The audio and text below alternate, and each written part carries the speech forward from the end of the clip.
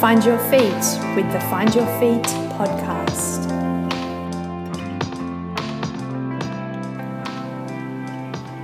I know that some people listening to this podcast will know Arwen already, and they'll know her for her incredible landscape and wilderness photography. More recently, Arwen spent 3 months living in the Lofoten Islands, and that was actually a scholarship to go over there and look at night sky photography and the auroras. But what I think a lot of people don't know about Arwen is that she's a healer. She uses art therapy and craniosacral therapy to heal people who have experienced trauma in their lives. I personally have been up front and close and personal to trauma, and I've worked with people in the capacity of life coach who have also experienced trauma. So trauma to me is something that has become, really interesting. And what happens to people after they experience trauma? There's even a school of thought out at the moment that we store trauma and experiences somehow deep in the body, and it can manifest in the physical body, which is quite relevant to the athletes amongst us as well. So what I tried to delve into in this podcast is, who Arwen is, what she does with her work, and how she links that to her purpose and her calling, and obviously her photography. So I hope you find this podcast interesting. She's a very gentle character, and that'll very much come across in this podcast. And when she was talking about what she does with her art therapy, it made me think it would just be really interesting to have a go, to jump in there and see what comes scrambling out of your own brain if you were given the opportunity. So yeah, I hope this raises questions, raises ideas, and gets you excited on a very different level to some of our other podcasts.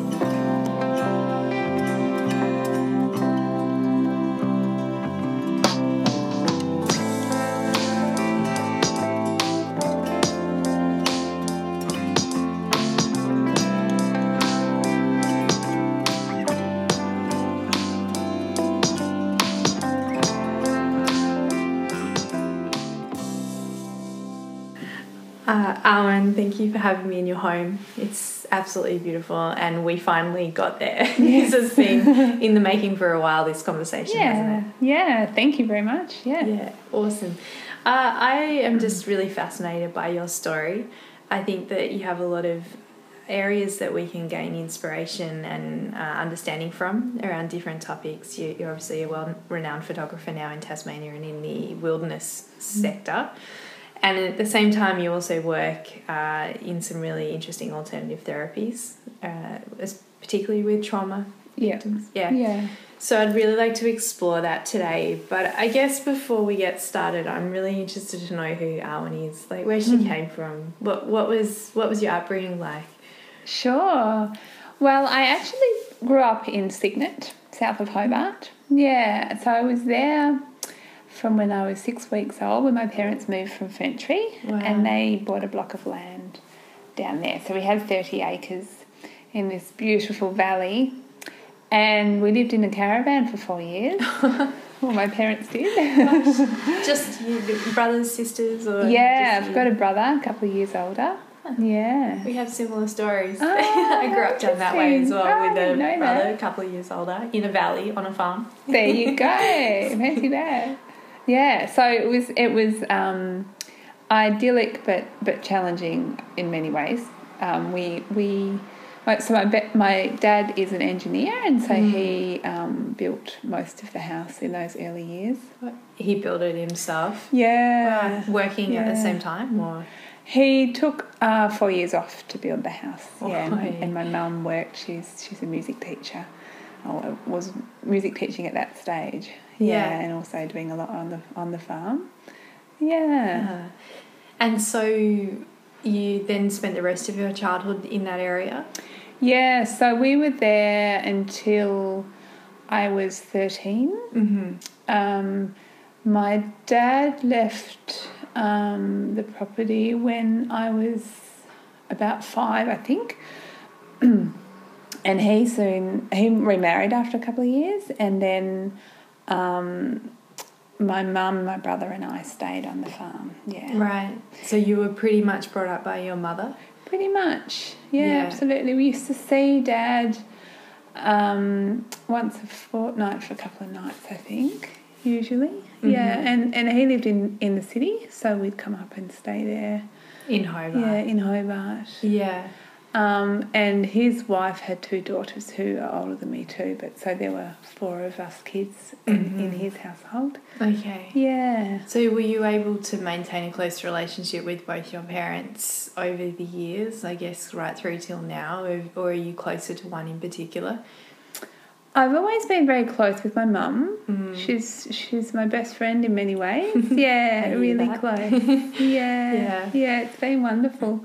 And a lot in common. We've both studied therapy and we're both very creative and enjoy nature and things. My father, we have a lot in common too, I think, a lot to talk about, and we get along really well. It's been challenging over the years, largely because he was there for his wife and her children, you know, on that day-to-day level. So there wasn't a lot of contact. And that was particularly hard for me and my brother who wanted more. Yeah. Yeah, and there was, you know, tension, as there often is in those separated families. Because you were quite young then when that played out. Absolutely. Yep. So I remember when they were together, and then, as I said, he married when I was about 7. Wow. Yeah. You were really young. Yeah. Yeah. So did that play out in any particular way for you, or do you think that had an influence on the way you were as sort of going forward from that phase, you know, in your early teens and into your schooling years? Did you rebel? Did you maintain your sense of self? Like, I know you're a young age, but I think it probably has an impact, doesn't it, on the way we go forward in our lives? It does, yes. There's probably a few ways to answer that. When we were at Signet, by the time we left, so we both went to, I'll go back a bit, my brother and I both went to Zoe Community School in Ferntree, so we used to travel up there and go to school there and live in town a couple of nights a week. Yeah. Tiny. 25 children. In the school. Wow.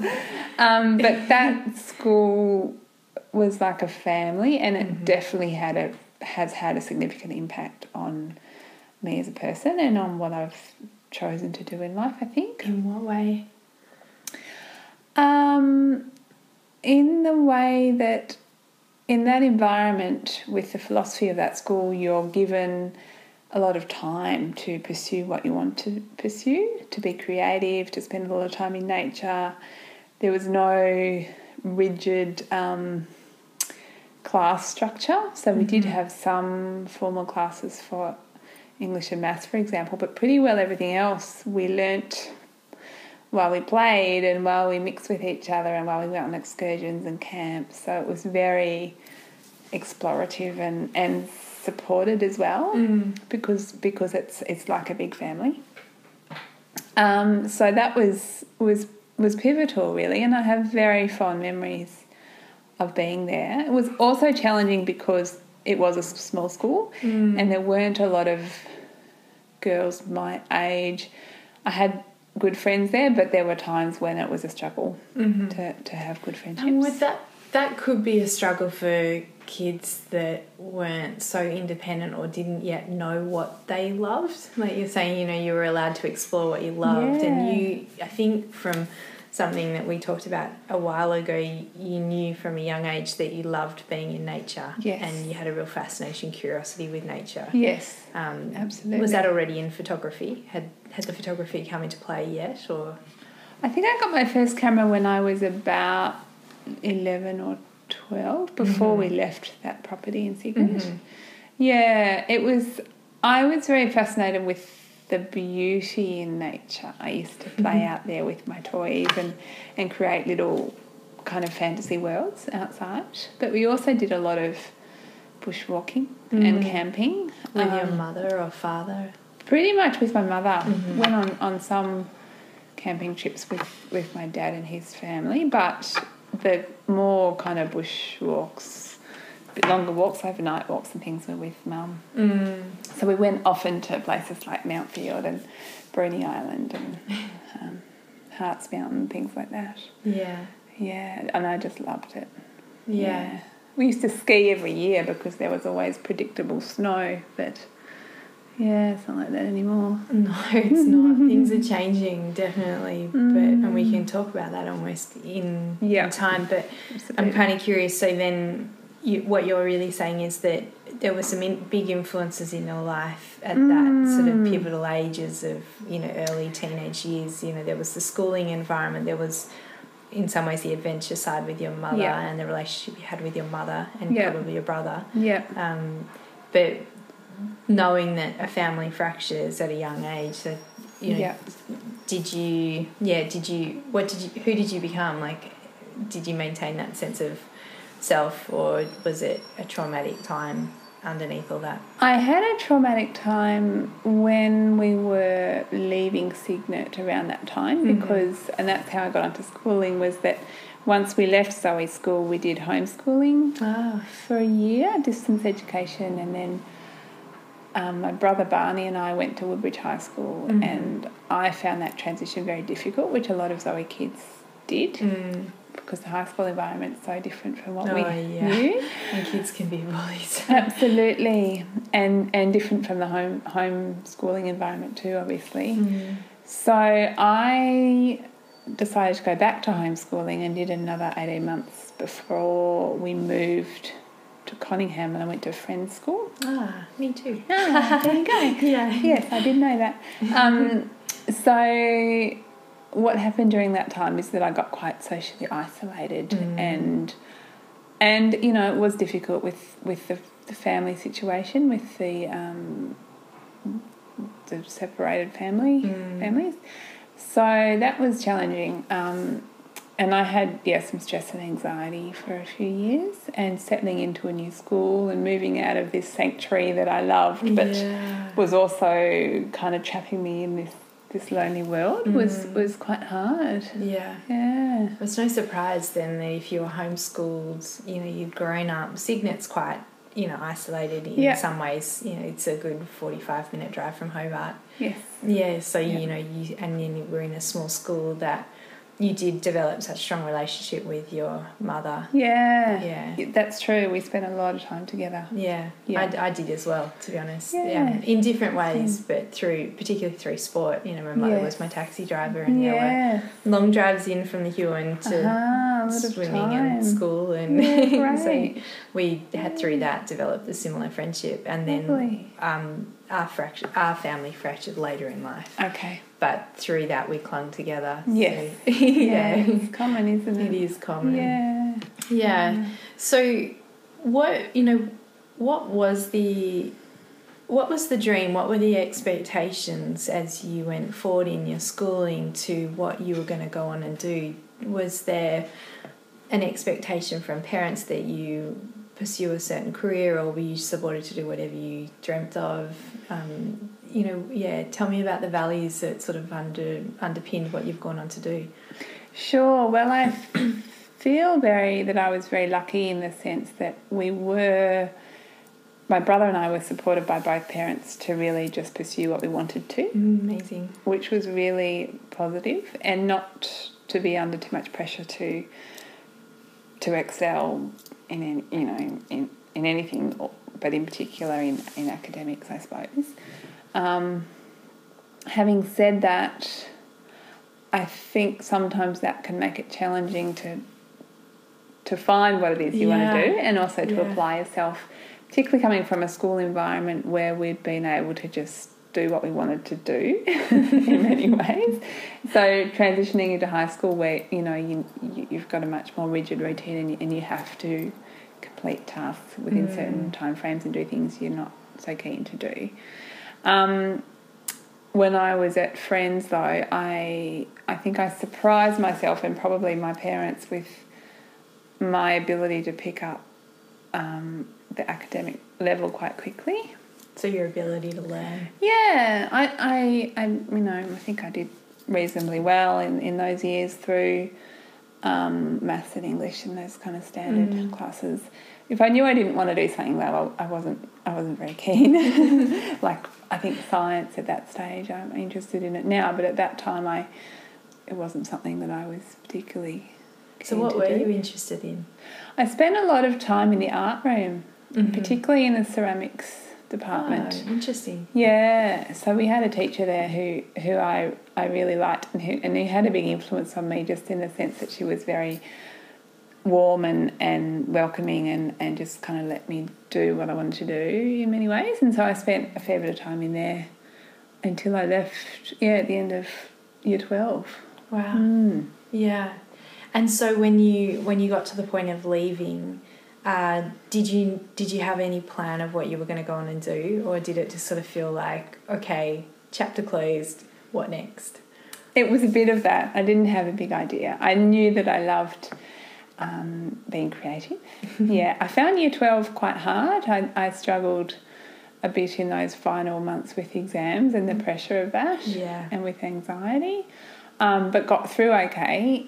Was pretty sure that I didn't want to go to uni straight away, and so I ended up doing a year at TAFE in their printmaking department. They didn't have ceramics in Hobart at that stage. I would have done that. I think I really wanted to go to art school, but I felt like there was probably some self-doubt there about whether I had the capability of being an artist, especially in anything other than ceramics at that stage. And also I wasn't sure that I'd be able to set myself up and earn from it. Yeah, I felt like I needed to, find some kind of career path, but I wasn't sure what it was at that stage. And so did you have any role models or people that you just definitely turned to for support and advice through those years, or was it very much like a self journey to working out who you were and where you were going? That's a good question. I think one of the advantages of the Zoe school system and of the way my mum brought us up was that we were treated, equals probably not quite the right word, but it was a bit like we were treated as equals by adults. So I've always felt very comfortable around adults, and so I did have a lot of contact with a lot of my mother's peers in particular, because she was doing a PhD in English and music, and so there was a lot of kind of people from the arts and culture sector, I suppose, around me. So you were surrounded by influence, but not necessarily one particular influence. No, I wouldn't say so. It's really interesting. So then, at what point did this... So obviously you now work... maybe you can tell us about what you do for... not your career, I hate that word. Sure. What do you do for work? Where, at the moment? Yeah. Well, at the moment, I do quite a few jobs. Yes. But on paper, I'm registered as a creative arts therapist and counsellor. But I also work as a body therapist doing craniosacral therapy and massage, relaxation massage. So can you explain what craniosacral therapy is for those of us who maybe haven't come into connection with it before? Yeah, sure. So craniosacral therapy developed out of osteopathy. It's developed by Dr. John Upledger in the United States, who was a physician in osteopathy, and he discovered that we've got a system called the craniosacral system, which comprises of the cerebrospinal fluid, which is created in the brain and flows within the membranes that surround the brain and around the spinal cord. And this fluid has a rhythm to it, so similar to our pulse, I guess. There's a pulse of this fluid, which to me, when I discovered that, I just thought that was amazing, and he did too. We don't know about it. No, it's not kind of common knowledge. No. So it works with that rhythm, but it also works with the bones in the body, particularly in the cranium and down the spine to the sacrum. And by working on the bones, we can then influence that membrane system and help to loosen that. So it's very, very gentle. It's not in the least bit forceful or manipulative. So it's very different to a chiro or a traditional very massage, different, where you're working on the muscles. Absolutely. So it's very gentle, and you can kind of feel like, is this doing anything, or what's this person thinking while they're on the table? But the results can be really profound. It's quite incredible.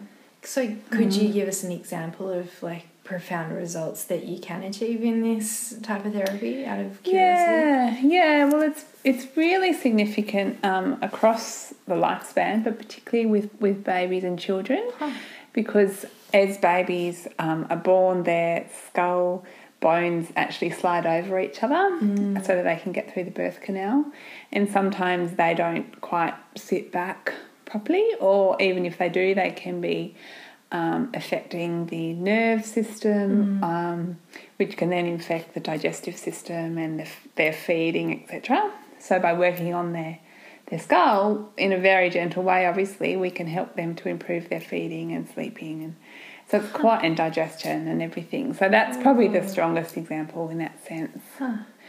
Works very deeply on the nervous system, so it's very good for insomnia and anxiety and whole range of things. One of the most extraordinary stories I've heard was about someone who had sight issues and then walked out of the room and she could see again. And that's because by working with the skull, it can really influence the nerve pathways, as I said, and unblock those. So it's got a very scientific basis, but it's also got an emotional and energetic component, which is one of the reasons that it really drew me in. Yeah. And I don't know whether you'll like me saying this, but so I've got to know you really more through our work. Yeah. You've exhibited your photography in small galleries, humble galleries, Bunjifee, and have one at the moment. And I think through that we've come into connection and started talking, and we started discussing the podcast. But you come across as being an incredibly gentle soul, but also someone that's worldly to the point where, and I'm a very black and white girl. I did medical school. I was brought up in a fairly black and white environment. Yeah. So to me, you almost have a slight spiritual connection, and it didn't surprise me when you sent through your bio, and suddenly I found out that you were doing all these,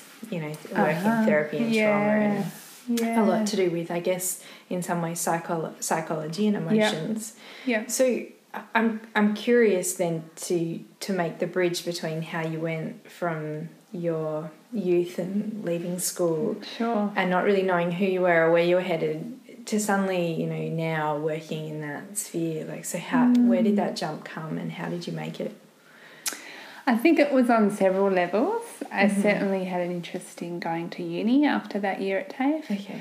And started there doing a range of arts subjects, a Bachelor of Arts. And then after about a semester, I think I decided that I would do psychology. Part of that influence came, I think, from family members. So my mother had already studied art therapy at that stage and counselling. She'd been a music therapist in nursing homes for a long time. Wow. And I've got an aunt on one side and her cousin on the other side who had both also been founders of this particular art therapy institute, and they are both psychologists. So there was some influencing factors on that academic level. And you knew you connected to these people. Yeah. So you sort of felt this connection sort of pulling you forwards towards that space. Absolutely. And I was interested. I've always been interested in people and how they function and how they think. And I had been studying philosophy and Aboriginal studies and things, so I was interested to go into psychology. Yeah.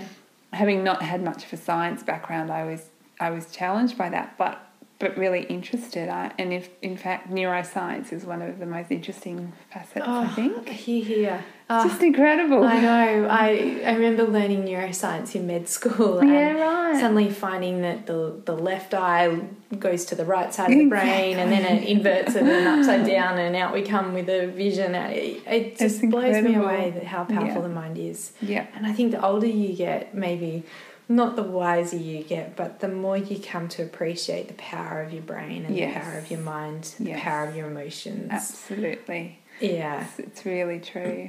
Yeah. Yeah. So I did psychology, not really knowing where I was headed with it. Did better than I thought I did, especially in statistics, which is what I was told was the worst. Oh, God. just I think I just went, right, I'm just going to apply myself. That's the only way I'm going to get through. By the end of my degree, I took a year off, went on an overseas trip, and then decided that I was, or perhaps already knew by then, that I would study creative art therapy at this college that my mum was involved in. Mm-hmm. In Tasmania? Or? That's in Melbourne. Oh, okay. Yeah, the Melbourne Institute for Experiential and Creative Arts Therapies, it's called. So it's a long title, but we call it MyCat. And so I spent 4 years there. I did a graduate diploma followed by a master's. And how did the child who grew up in more rural Tasmania cope with that transition to Melbourne? It was a challenge, actually. I enjoyed it, especially for the first couple of years. I'd been there a fair bit as a visitor. I have extended family there. My brother also lives there, so one of the real benefits was just spending a lot more time with him and his wife. By the end of the 4 years, I was quite stressed and quite unwell, and was really kind of running over my return date, in the sense that I just really wanted to be back home. Came back to Tasmania at the end of my degree with a real just reverence for the place and for nature. I just knew that this is where I needed to be. And I'd always planned to come back, but I was just really ready for it. I'll come back to that because I just wanted to say that after that I did take a year off, but then I went back and studied psychology again. Oh, interesting. And did an honours degree in psychology with a thesis on mindfulness. And then thought I would go on to do a master's in psychology as well and become a psychologist, but that's where, we took this other creative turn, which we can come back to. The other influencing factor, though, in my work, very deeply has been my own experiences of trauma. I was going to ask about that. Yeah. So other than that academic and influence and that interest in using the arts in therapy, I certainly had my own story that has really influenced the way I work. And the way I empathise with people. Yeah. In that. Yeah. I did wonder that.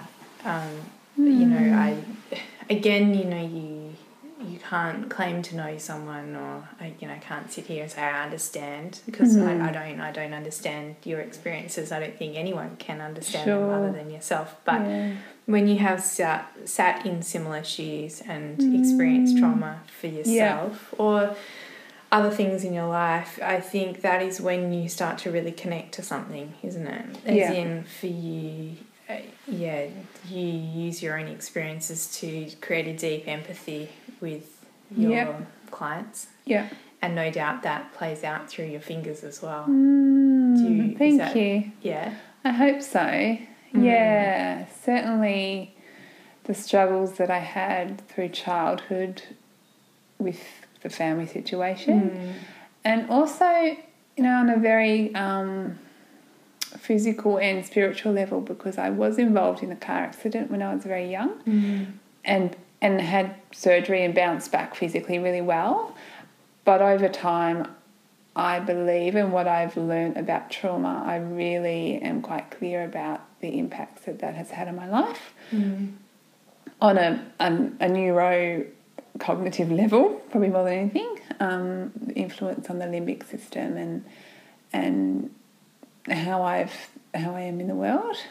I also did a lot of my own personal work through the master's thesis in particular, but through my years studying, which was encouraged as part of the course, but that was really significant as part of that journey. Is that your understanding now that, because I actually had a question down to ask you later, but it's super relevant right now, Sure. is that I think what can stop a lot of us from progressing is this concept that it's not okay in our society to be selfish, i.e. to work on self to then work on others. Is that the understanding that you've come to now, is that you really need to do that deep, deep self-work before you are, really ready to fly and master and help others? I do really believe it, actually. I think the potential, if you haven't done a lot of your own inner work and you work with people, you can cause damage because you haven't come to a more stable place in yourself, perhaps. Haven't found your feet. Yeah, that's right. Not that we ever find our feet, I don't think. Still, yeah. But also, even if you don't do damage, I think if you've done your own inner work and you've been to therapists and you've had that experience, then you're just going to be that much more able to respond to someone who is in trauma or emotional distress, and to be really able to be there for them and to not be too triggered. But you mean as in not take on board their trauma internally in you? Yeah, yep. Or absolutely over-responsive to the trauma? Either way. Yeah, okay.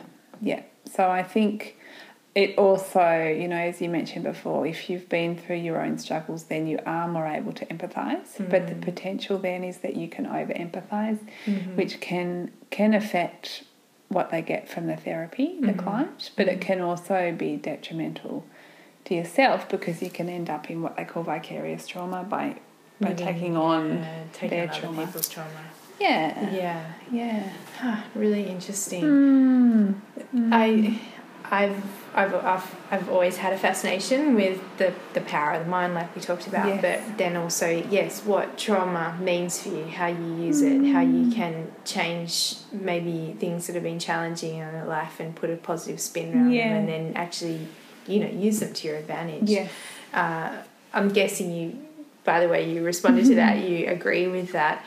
So I was reading a book recently called The Body Keeps the Score. I don't know if you've read it, but I've heard of it. There seems to be this growing evidence to support the fact that people who have experienced trauma, be it physical, social, psychological, emotional, sexual, that the body, that it kind of is stored in the body, within the body tissues. What are your experiences of that? What are your thoughts around that?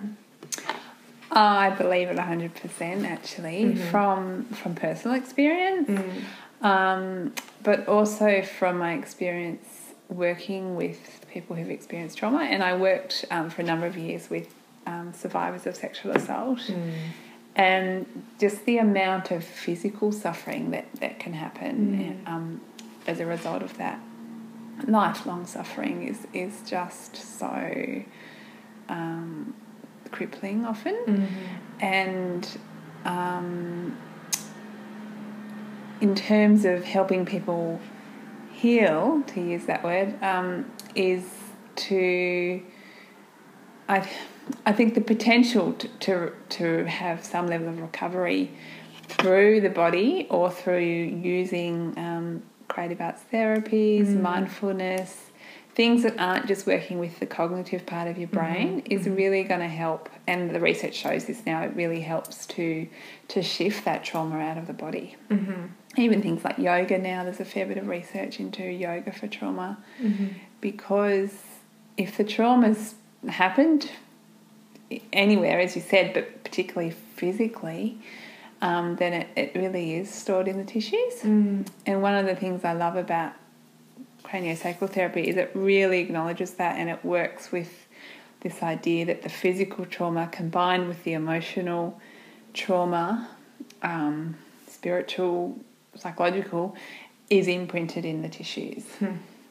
And we can feel that, and we can help people to work through that. Yeah, well, it's definitely been my experience more recently that I've come to understand this, but once I found, I don't know where the start point is for you, whether Sure. you go and see someone like yourself and you start working there, or whether Yeah. you start working on your mind and understanding your story and your sense of self once you peel back all these layers of, life that have sort of come on top of you. Yeah. But I certainly found that once I started doing the internal work, which for me started working with a performance psychologist and starting to really grasp the story that I'd been on, the journey that I'd been on, and how that influences my subconscious choices that I make now, particularly around how I love to help people, that I often put others first, things like that. But once I started doing that, what my experience was that as an athlete who's very in tune with the body, my niggle rate dropped. So I wouldn't call it injury rate, but I used to often take a very, very long time to recover from sessions or races. I often had this inflammatory response. I couldn't put my finger on it. I thought maybe it was diet related, maybe it still is, maybe it's by chance that things started settling once I started working on the mind, but I don't think it is. I think that it felt like the body was like, finally you're listening to me, Yeah, wow. So, I mean, do you have examples that you talked about? It is your experience that people who have experienced trauma, particularly physical, store that in the body. So what does this involve for you and your experiences? Working with clients? Yeah. Yeah. Well,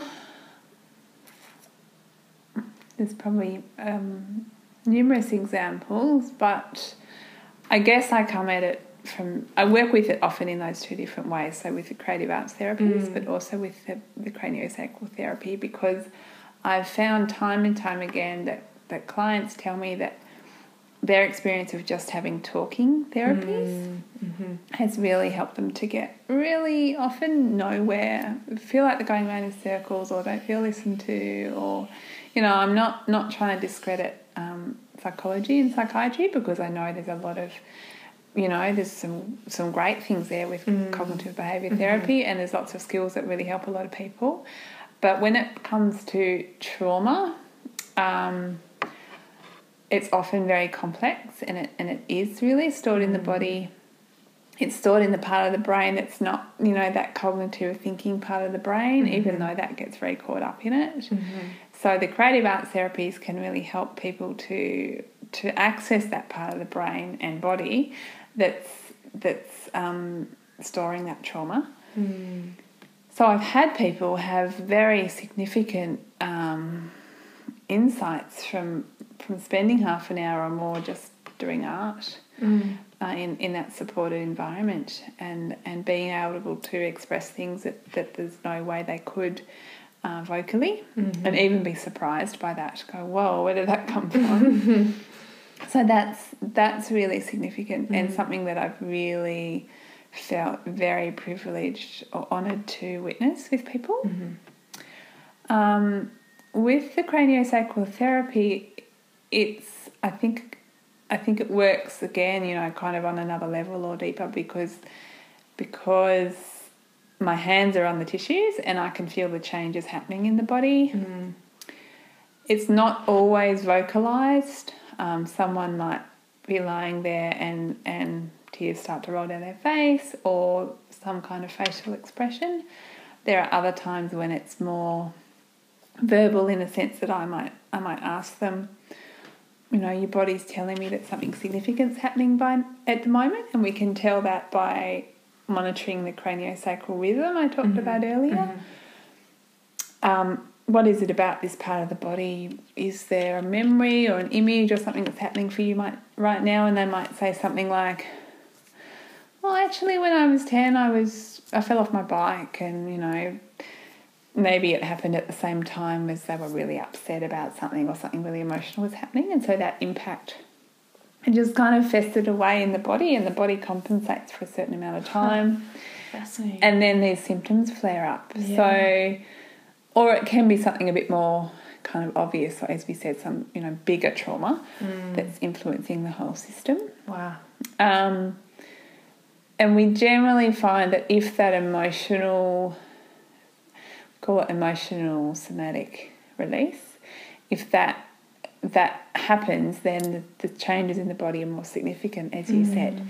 Whereas if we stay on that really physical, anatomical level, you know, we certainly make improvements, but they're not always as great. Yeah. I love this podcast by a psychologist called Michael Gervais. He's a performance psychologist, and he's all about finding mastery. But he has this belief, and I don't really know what I think about it yet, that change happens through pain. You know, pain is the trigger for people to need to change. And I'm kind of curious to know how we as listeners or your clientele would get to the point where they know that craniosacral therapy would be for them. You know, how do I know when art therapy is what I need? Is it a curiosity that brings people in, or is it a pain? What's your experience with that? It's a good question. I think often, it is a pain. It might be that, you know, feeling where they've just got to that point where they've tried everything else. That can happen sometimes, particularly with craniosacral therapy. Sometimes with art therapy, it can be people who've already got an interest in the arts. Sometimes it's not. In fact, it can be very profound for people who haven't had much experience using the arts, because it's so kind of raw and new for them. A lot, I guess, kind of in terms of my work history, a lot of the clients that have come to me have been through, when I've been working in services where they are referred there anyway, and then I bring the arts into it if they want to go there. At the moment, because I work for myself, it's more a matter of people choosing it. I think both of them, both those types of therapies are, I guess, relatively unknown, or people might know about them but don't necessarily know much about them or what they do, and I think that can be a block. And people might just kind of go, oh, art therapy, I'm no good at art, I won't do that. Or, which they don't need to be good at art, don't need to have any skills in it. Or it could be with craniosacral therapy, oh, you know, that could be something that's really fluffy and airy-fairy and, you know, is not very validated, which isn't the case either. And I think often it's fear. It's fear of going to those places where they're going to really go deep into themselves. They'll be vulnerable, won't they? It's a vulnerable space, and you really have to be ready for that. And it's really important that people know that, and in therapy they're allowed to just take it at their own pace. So if you were to turn that around, then who can benefit from it? Can the everyday person who has a curiosity about, gosh, what would art bring out in me? You know, because I don't think any of us get away unscathed in life. Really? No, that's right. Surely not.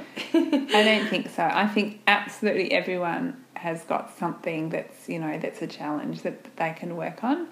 Having said that, we can use that creative arts therapy processes to help people work through kind of any life transitions or challenges that might be around work choices or relationships at work or everyday relationships, family disputes. It doesn't have to be really severe trauma or anxiety or depression or something like that. I've done a fair bit of training with people who have come from various backgrounds and want to learn how to use the arts therapies. And with them, it's all very experiential, so they all get a chance to do these arts in a therapeutic way, and it's just incredible witnessing what people discover about themselves. So I think it's really, really open to anyone who's interested. Certainly got my curiosity going, I have to admit. And it's fun. People love it. Yeah. Where do you start in art therapy? Like, is it drawing? Is it painting? Is it, you know, finger painting? It's a good question. Well, I guess my training is what they call multimodal creative arts. So it's any of those things. Okay. It might be music, it might be dance, it might be writing.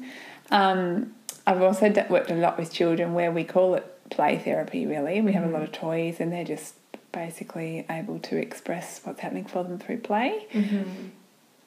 there can often be resistance to using the arts, as I said before, in that therapeutic context. Even if people want to, they can get stuck in their own story and just talking. But also they might feel like, I'm going to be judged on what I create or what's going to come out of this. But often, particularly in those cases, I'll start with something fairly non-threatening, like spreading out a whole lot of visual images that people can choose some from that speak to them in some way. Mm-hmm. Collage is a good one. Using a sand tray and putting objects in it. Probably often we might steer away from starting straight away with drawing or painting because of that sense of I'm not very good at this. Yeah, I'm going to be judged by what I draw. Absolutely. Yeah, I can get that. Yeah, I think that resonates. Yeah, yeah. Other times it's perfectly appropriate to say, what if we just make some marks on paper about how that feels for you? What colour would you choose? And it might just be a black mess on this piece of paper, but that's what it is. That's what they're feeling. That's what's happening for them in their body or whatever. So you must get a lot of reward. I mean, I no doubt imagine it's a challenging workspace to be in, and you have to be quite strong on your own 2 feet to be able to sort of work in that sphere with trauma. But yeah, rewarding nonetheless. Mm-hmm. But has it been challenging? Like you mentioned a bit going back that it is fringe. It's not mainstream. You rely on practitioners referring to you. Yes. Has it been challenging, frustrating, okay to get your foot in that door? You're now working on your own as well, which adds a whole new element of challenge to this sector. Yes. It is challenge, definitely. I've always had an interest in, I guess, a preference for working for myself and as a contractor. I think I like the variety and it suits me. Sometimes I take my work to schools or into residential properties, things like that. What's always really wonderful is when the work comes to you. And occasionally it does. I was invited to do a program in Ogilvy High School a couple of years ago and ran that every year for 3 years, I think. So that's been, including last year, so we'll see where it goes next. But things like that are really positive. When I was working in a service, it was very different because the work was there, but then you're more restricted by the even just what's provided for you to work with or the work environment, but also people's expectations. I think if you're employed as a counsellor and people come for counselling, again, it might be that it's more talking orientated, which is one of the reasons why I have stepped aside from doing predominantly that work. It's one of the reasons why originally I didn't want to train as a counsellor. I wanted to train as an art therapist. I didn't want to just sit and talk. Yeah, because you go around in your own head. I think we all know that when you're trying to nut out a challenge in your brain, and your brain can mull and go around in circles, and I can get that. I mean, there's certainly benefits from having some amount of verbalisation. And we do that in art therapy.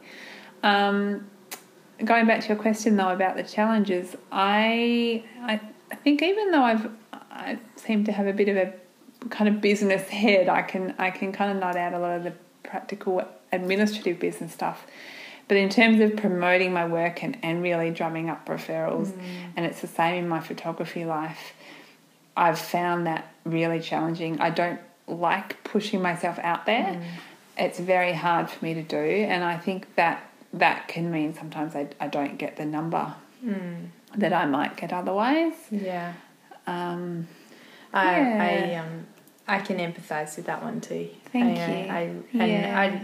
I think it's actually admirable, and I think because of that there's an attractive quality around you. Like people will go out of their way to help you out, and that's not by being needy. That's just by being a beautiful person who just genuinely loves what they do. You're not there for self-promotion. No, but it is hard, and it's hard in the modern world where social media has taken over.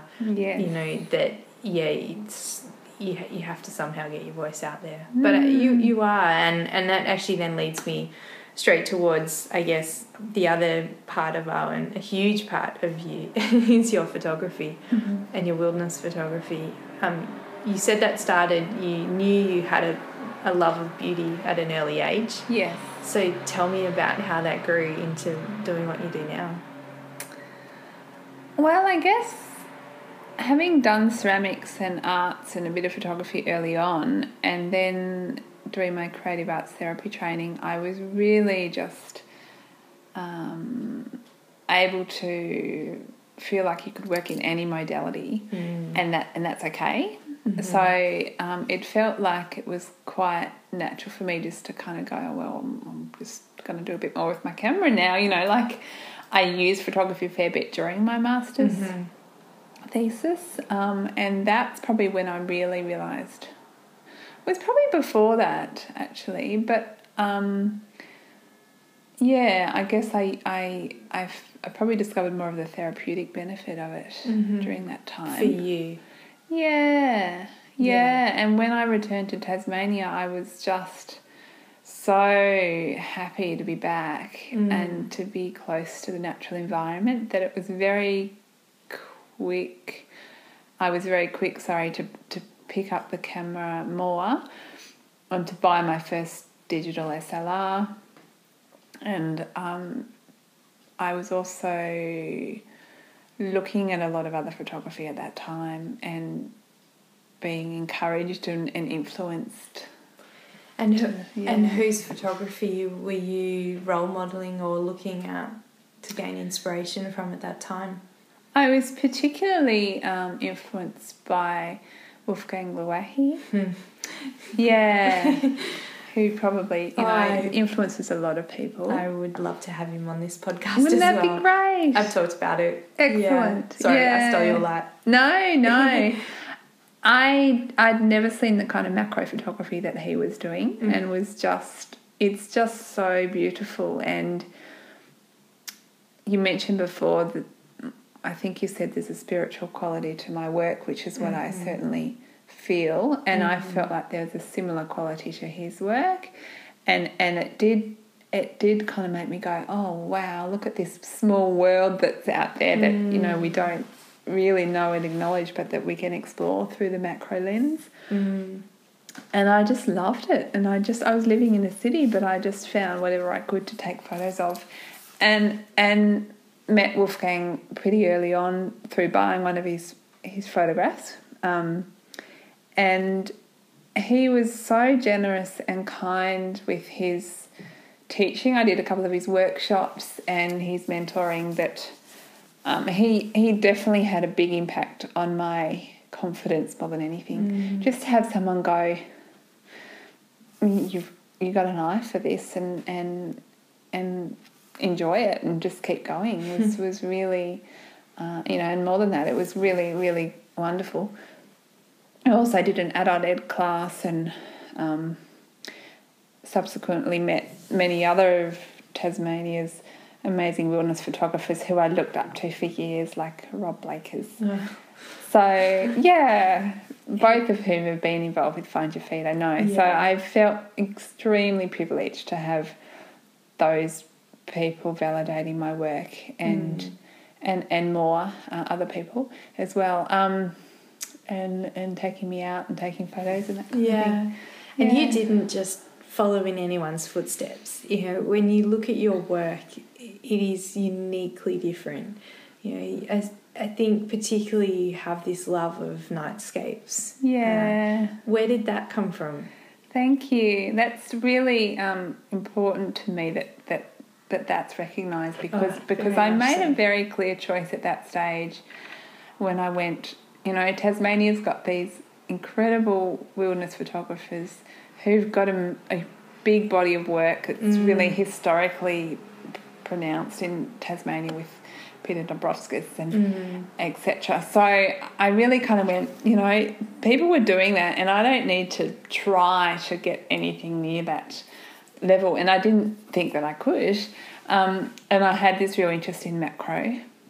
very quickly I developed an interest in night photography, and few people were doing it at that stage. Yeah.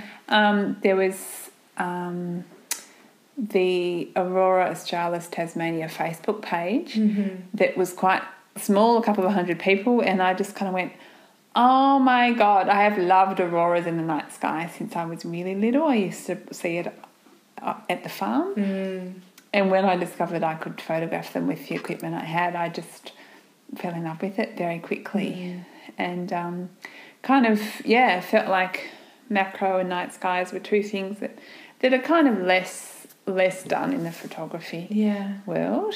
It's changed a bit now. It definitely feels when you look at your work that it is representative of your personality. You know, that it's bright, it's interesting, like it's intriguing. It sort of draws you in. But you can feel when you talk to you, and it comes out obviously in what we're talking today, that there's a darker side to you, you know, a deeper side that we don't see as the little bright bubbly Arwen that we meet in our daily lives. And so your work definitely has a spiritual quality for me when I look at it. What does spiritual mean to you, you know, as a person? It's a good question. I think for me it's probably pretty much nature, to do with nature. I just, as I said, from a very early age, I just had this reverence for nature and the way it made me feel and the spiritual dimensions of it, and noticed how much that contributed to my own healing as a child, but also when I returned to Hobart, just that feeling of so much, but magic and feeling alive and feeling equally insignificant in nature. I love that feeling. Oh, it's just incredible. You know what it's like when you're on top of a mountain range and you just, you just feel unlike you do in any other situation, I think. Also, a real appreciation for the magic qualities of nature, and there's something spiritual about that too. So, you know, dewdrops on grass or falling snow, things that are just mesmerisingly beautiful, auroras that just take my breath away and that somehow kind of satisfy me on a soul level. Yeah. So I think it was on your website that I read that you had 6 things that you advised to people starting out in photography. And one of the ones that I read was that you needed to make friends with your inner critic. Yeah. How does that?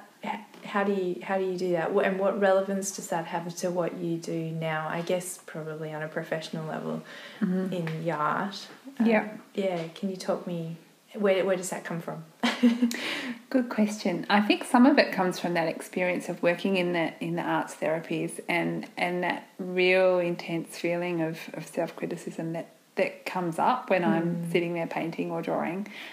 Even though I've got that history in the creative arts and other people that might feel the same or seem to not feel it.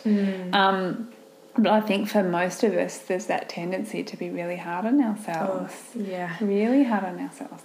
And I've definitely struggled with that through my photography journey. I think the flip side to that is that you can really use it to drive yourself to do better and do your best, and then do better again if the light improves or you just it's really all about practice. So I don't feel like my inner critic ever diminishes completely, but I think it kind of keeps me in check.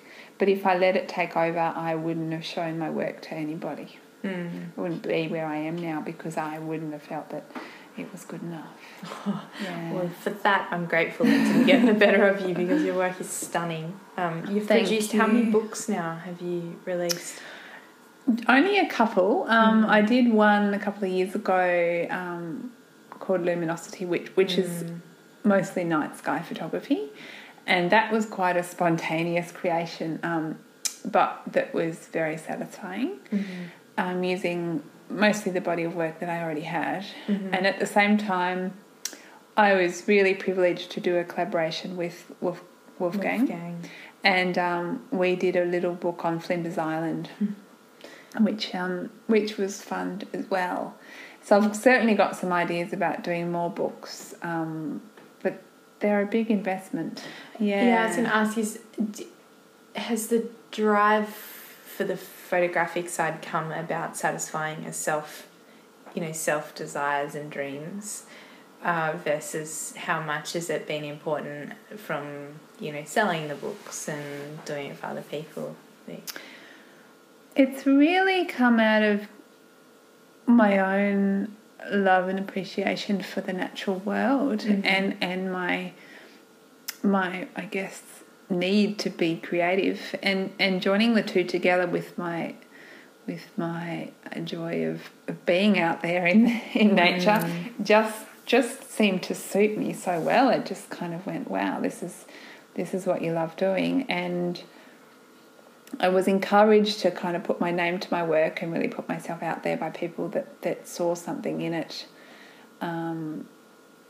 So it's really come from my own pleasure and challenge. But the joy that I've seen in other people who view the work has been incredibly satisfying and humbling. It's made a huge impact on how I share the work, on my ability to continue with it. I would continue with it anyway, but in that sense of continuing to share it. Public sphere, yeah. So I feel fortunate when I earn anything from it, to be honest. I've been able to cut my other work back so that I work for myself rather than working for an institution or an organisation, so that's been very satisfying. Having said that, there's always room to improve it on that financial level, to sell more books or do more photo shoots, or there will always be that. There's always that. I've been incredibly fortunate to have got some funding, which has allowed me to do some pretty amazing things. Yeah. So I feel very grateful. Yeah, because so you've spent time on Flinders Island as an artist in residence. Yeah. More recently, Lofoten Islands on the other side of the world. Yes, in Norway. In Norway. And then there was one other, wasn't there? There was in New Zealand. That's right. Yeah, and actually we see a lot of your work of New Zealand even in Find Your Feet. Yeah. in your exhibits. Yeah, nice. I'm kind of interested in the recent one in Lofoten Islands. Can you very briefly tell us about that experience, living there and being there? Yeah, it was just amazing. I spent 4 weeks there, having also just spent a week in Iceland. My decision to go there, I think, it came from that, that real interest in islands and small communities and in beautiful places, and I really wanted to experience a cold, snowy climate and to see the Northern Lights, and I wasn't let down. It was just incredible. Yeah, beautiful. So where's this going to take you next? Is there more dreams in the pipeline about where you want to take your photography? There's definitely more dreams. Yeah, I didn't do a lot of travelling early on, so when I kind of got the travel bug and realised I could do this for photography, I just realised that this is what I want to be doing. Having said that, I still feel like there's a lot of work I can do in Tasmania and in Australia, and I want to do that. I feel like if I travel to take photos, then I need to have a higher purpose for my work. Oh, you've just beat me to it. Yeah. Yeah, it's really important to me. So what is that higher purpose for you now? Well, it's really about using the work to give the environment a voice. Yeah, and that's been there right the way through. I talked before about the pleasure and joy I get from it, but it's really also been a lot about how can these images help to tell a story and help to protect a place, and also the cultural significance of that place. The trip to Norway, the focus was primarily around climate change, but also around other forms of what I termed environmental degradation through oil drilling, which is a huge problem in the Arctic, or potential problem. Well, And also, the impacts we see in Tasmania of logging and mining and things like that are world over. So, it gives the work, I guess, a bit of a somber side to it, but I think it also gives it that emotional component where people can go, right, this is what's at risk. And what do you hope that people do once they see that and they feel that emotional component? Because it's one thing to obviously feel the emotion, it's another thing to be able to do something with that. Well, I guess ideally is that it promotes people to act, or act more than they currently are. During the exhibition of the work from Lofoten and Iceland and New Zealand with this environmental theme, I had people walking out in tears saying they couldn't speak. So that was really a really good sign to me that it's working, that it is telling that story.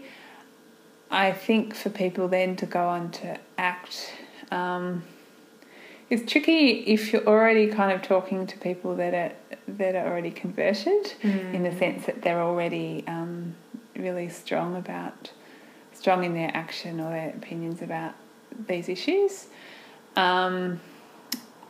I believe, though, that by exhibiting work, by publishing work, that there's always that potential to reach other people and to get that story across and to promote them to act more. Yeah, and I think that's what drives me now as well, is for a long while I felt the pressure to be the one to provide advice on, particularly for me, and my voice has been in running. So, it was an easy one to have a voice in. And then the more we got involved into Find Your Feet, the more we realised that there were just extraordinary stories, and these people like yourself who have what they hope is a voice that needs to be shared with communities. Yes. But your voice might not necessarily be being heard in the athletic community, Sure. which the athletic community's voice might not be heard in the environmental movement, and we were starting to try and link the dots. But I think it's one thing to be heard. I think I go back to it. I still believe that the hardest thing is that I think we almost get empathy overload or emotional overload, and it becomes really easy to look at it and go, oh, that's pretty. Oh, gee, that, whew. And then to walk away and not know how to respond, so to almost just turn it off, turn the noise down. Absolutely. And I think it's something we need as a community to work on, is to help provide the pathways for people to make the baby steps to create positive change. And I think it does start with us, doesn't it? Like, we have to walk our talk. Absolutely. So can you tell me, you visibly being there, seeing these locations, knowing that climate change exists, I'm sure we both agree with that, how has that changed the way you live your life now? It has changed the way I live my life. I've definitely been much more vocal about the issue and corresponding issues, because there's so many to do with global warming. And I guess that's one of the right ways I feel I can use my public profile for causes, is that because I do have a bit of a following, people are then exposed to that. So I certainly, through social media and newsletters and things, I make sure people know, about certain issues, about petitions or share articles about recent science, things like that. I'm sure I could always do more. I think as you said, there's that real potential for people to go into overwhelm. I also think that because it's such a huge topic, and there's often a real sense of people feeling like nothing's being done about it. There's a bit of that sense of what's the word, like, what can we do about it? You know, it's these people in powerful positions that really need to do something about it. Yeah. But on a day-to-day level, there are some things we can do. One of the basic changes I've made in the last 12 months was to really reduce my plastic use. It's not directly related to, well, it is related to climate change, you know. We produce way too much of it. Yeah.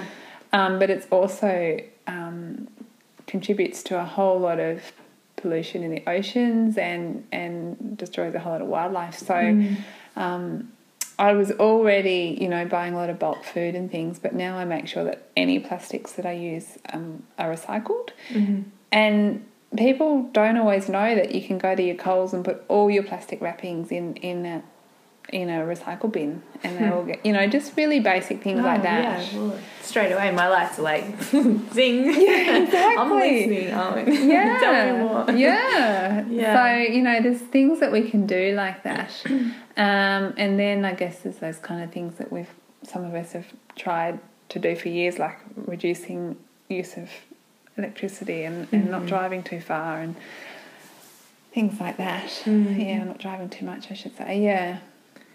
It's a huge it is a huge load to carry around. Like, I think once you become so aware of these issues and this desire to help create change, it's like you can't turn that off. No. The noise is there all the time in you. It questions you. So what do you do for self-compassion? It's a good question. And in fact, self-compassion itself was one of my topics in my research early on, and so it's something that I'm really interested in as a topic. But I think the photography, even though there's that, you know, that side of the story that's about the planet and what we're doing to it, that's very distressing. The photography itself is therapeutic for me. So I do really enjoy it. I enjoy being out there taking the photos. And being in those environments is just so profound. Whether it's up in the mountain, you know, in Hobart, or whether it's on those snowy slopes in Norway, it's very, very good for my well-being. Yeah, and it's been really good in terms of complementing that other therapy work because that can be very challenging, and to have something else that's more about pleasure and being in those open spaces has been really good. So what are your beliefs on things like nutrition now, and the importance of nurturing the body on a physical level? Like, I've always, for a long time I've been really interested in nutrition and in that level of self-care. I've had a history of stomach problems, I guess, so I've had a diet that's been relatively restricted, but also very healthy in many ways. So I guess, you know, I in terms of linking it in with the climate change issue, I don't eat meat. I do eat some fish, but I think there's changes to diet people can make that do really have an impact on that level. All animal products, or just the meat element? I have kind of played with the idea of being vegan, and there's been times where I've certainly reduced, and I do currently reduce, I don't use a lot of animal products, no. I think because my diet's very restricted already, I would struggle without fish and eggs. Yeah. I don't eat a lot of dairy. In fact, most of it doesn't agree with me. but yeah, I certainly enjoy having lots of fruit and veggies, and feel lucky we can have that here. Yeah, I think you in Norway everything was imported from thousands of miles that away. food is terrible. It's terrible. 4 weeks would be long enough just from that. Yeah, that's right. Yeah. So we are lucky, and I know just through my own experience how much better I feel when I'm eating well and eating good food and staying active as well physically. Yeah. Oh. So, what is your greatest fear? That's a good question.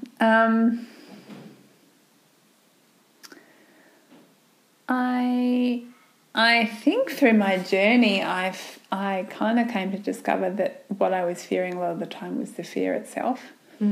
I used to panic a bit. I didn't enjoy flying. Got quite anxious in heavy traffic and things like that, and found that the panic attacks themselves were pretty destroying, and that I needed to kind of discover mindfulness and ways to manage that, because fear and anxiety is really crippling. It's horrible. Yeah, it is. But yeah, on another level, I guess I do have a real intense fear about what's happening to our environment and to the animals that we share this planet with, and it just it just breaks my heart, whenever I learn about the latest thing about polar bears disappearing or elephants being hunted or whatever. Like I just have a really deep-seated fear and anger around that stuff, and sadness. Yeah. So there's a lot of that. Yeah. So we've talked about a lot of your drivers, and I think I hear that some of that it is stemming a little bit from the fear, not like running away from the fear, but trying to use that fear in a positive way. But if you had to summarize what drives you, what would it be?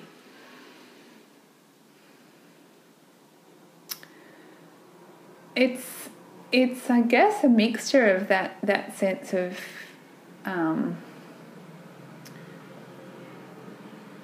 wanting to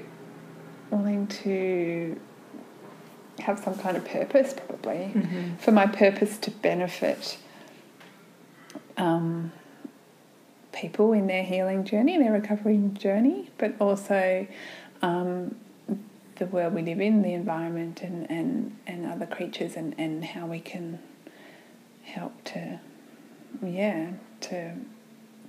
improve the situation. It's really interesting. I've been fortunate now to interview people in science, space science, politics and athleticism, art and art therapy. The list goes on. Yeah. And it almost always, when we get to this point in the conversation about fear and drives, it's almost always the same. Yeah, it's really interesting. And maybe that's me. Maybe that's me just pulling people out because I connect to you and I probably carry similar views. But it seems like everyone is driven by this sense of purpose, like a real strong need to do their bit. Yeah. And their greatest fear is that of what is happening to the world around us and that we might be running out of time. Yeah. It's a sense of urgency. It fascinates me that we're now at this point where we are beginning to connect. Yeah. And it was one of your colleagues, Dan Brown, wilderness photographer, Tasmanian, was out in nature with him over summer seeing the devastation of the recent fires in the rainforest in Tasmania last summer. And it was breaking my heart. Yeah. And I felt young, I felt naive. I felt like I was working in retail, which is a consumer behaviour, and I said to him, I don't know if I can live with this. I don't know what I can do. And he turned to me and he said, Han, at some point you have to believe that there's all these amazing people out there with amazing things that they're doing, and eventually we'll all come together. And the more I work in this sphere, the more I'm realising maybe he's right. Maybe we're starting to come together on this. I hope so. So it's exciting. Yeah. I think that's the other thing I was going to say, is that hope, you know, I think fear is probably driving a lot of us, but there does need to be some level of hope that what we're doing is, and what we can do more of, will help. It's making a difference. Absolutely. Yeah, I completely agree. And I think if you're good at looking at the little things everywhere we look around us, there is hope. You know, that people now turn up to a shop with their own bags, or, you know, you do see people riding their bikes and their electric bikes more. I mean, absolutely. I'm sure there are very few people now in their houses who don't have LEDs. Yeah. You know, just the little things have changed a lot since even we were young. Right. Yeah, so I think, you know, there is definitely a positive in there. If there was one word to describe you, or a phrase perhaps, do you know what that would be? No, not really. No, I can think of words that come to mind, like creative, or I guess I'm fairly reserved as well, but But that, I'm not sure. they're good. I mean, not that I'm here judging you, but when I think about that, for me, I'm just curious. I'm so curious about the world around me. I think that is actually probably a driver. Yeah, in me. definitely. So I think it's kind of nice for, you know, maybe I ask you because I hope that the people listening might maybe they hit pause and just have a think about that, because it is quite nice to, just to know, that's me. I think so. Yeah, that's true. It is useful. So, do you think that we ever find our feet? You know, I look at people like Rob Blakers, who we've both mentioned, and he for me is a role model. I'm going to be fortunate to podcast him in coming weeks. Great. So he's, for those who don't know him, he's a wilderness photographer, and when you meet him, there is this intense spiritualness about him. Absolutely. It's beautiful. So I look at him, and it's hard from the outside to look at him and think, gee, he's found his feet. He knows his niche. He's there. Do you think we do, or? It's a good question, isn't it? I think I like to think that we do, but then I do certainly see life as a journey, and a lot of as not as a lesson as such, but we do learn, you know, from everything that we do, and the more we practice, you know, the more we might get better at something. But in terms of my life story, I certainly feel like I've found my feet a lot more than I could have said 10 years ago, or probably even 5 years ago.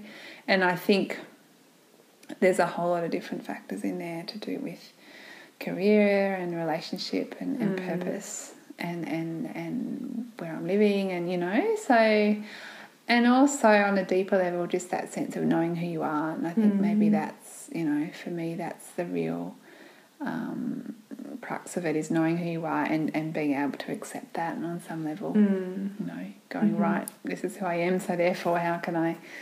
And it seems that that's such a critical step. You know, isn't it? Yeah, again, you know, I just know that coming to an understanding about this is who I am, and I'm okay with that. Yeah. You know, I think it's allowed me to let other people into my life. It's allowed me to let my partner, fiance, into my life on a deeper level. Yeah.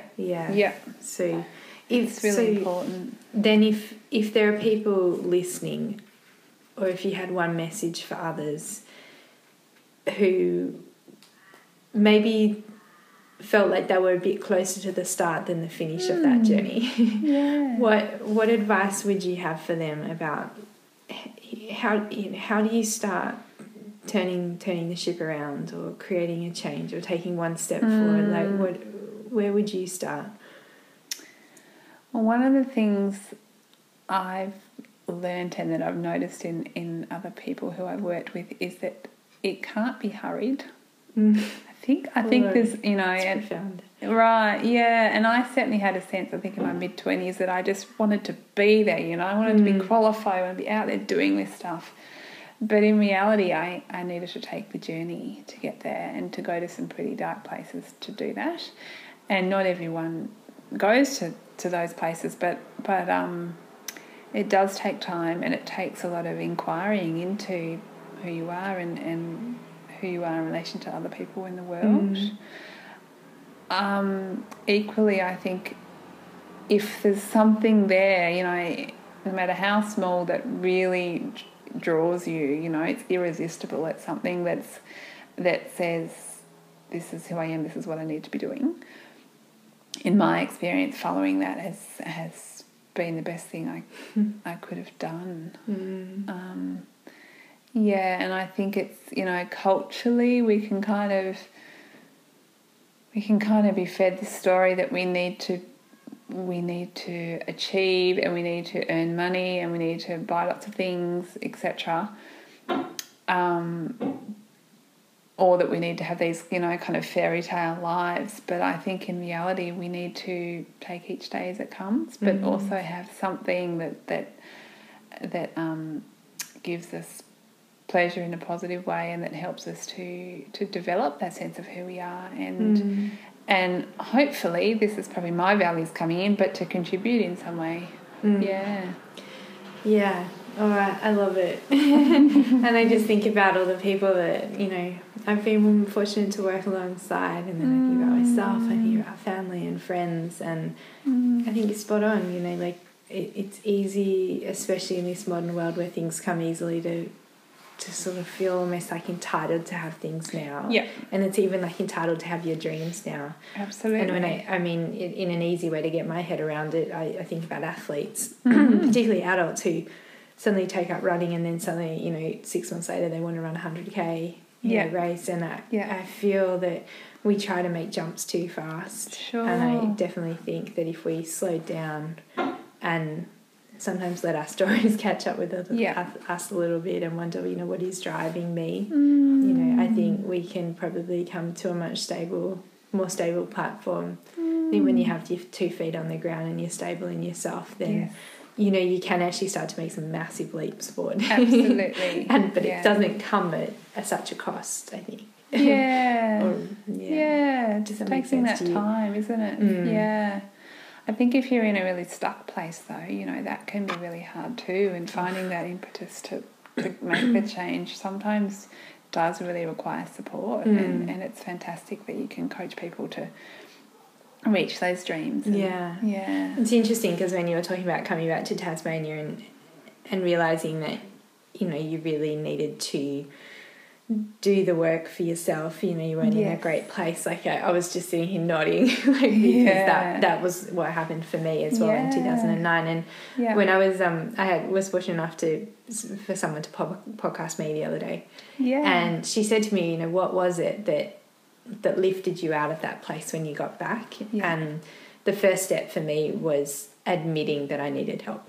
Or admitting that I just wasn't happy. You know, it wasn't desperately sad, but I just wasn't happy, and I knew there was something missing. And I found like once I began to admit that, then I was able to, you know, accept hands of friendship or look for support networks. And so that for me was the first step.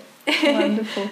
One of my role models I mentioned earlier on, psychologist relatives did say that, you know, that awareness is the first step towards change, really, isn't it? And being able to go, right, okay, maybe something needs to change here. But the change itself can be really hard. And it again, it goes against that grain of feeling like it's wrong to be selfish. It's wrong to take the time for yourself to get yourself on the straighter and narrower pathway. And that's been my biggest hurdle. Is I'm not very good at understanding that you have to do that. Yeah, and it's tricky because I think there's a lot of conflicting values in our society around that. On one level, it's a very individualised, we can be entitled to everything type society, and on another level, we're not meant to be selfish and to really navel gaze. Yeah. But in reality, doing that work can really deepen you as a person. Well, yeah. And then you said, you know, to get to this point where you suddenly can feel like you're contributing to a society. I think that's when you feel like the world spins around in your favour. Is, you know, you do all that work and you wonder what it's all for, and you feel like you're digging dirt all over yourself, and you just feel like you constantly want to get in the shower and wash that off. And then all of a sudden, I don't know, this spark comes in your favour, and you can feel that pull, and you start running with it, and then you start contributing, and then you're like, I love life. It's really, really amazing. And, you know, for me, I always feel like there's more and more I could or should be doing, but I do try not to put pressure on myself as well too much. Oh my gosh, I could talk to you for hours.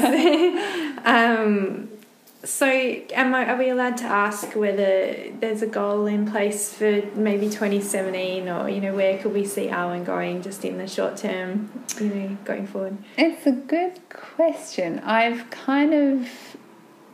just been so lucky with my recent overseas trips, and really deliberately focused on those and linking them with the Tasmanian work.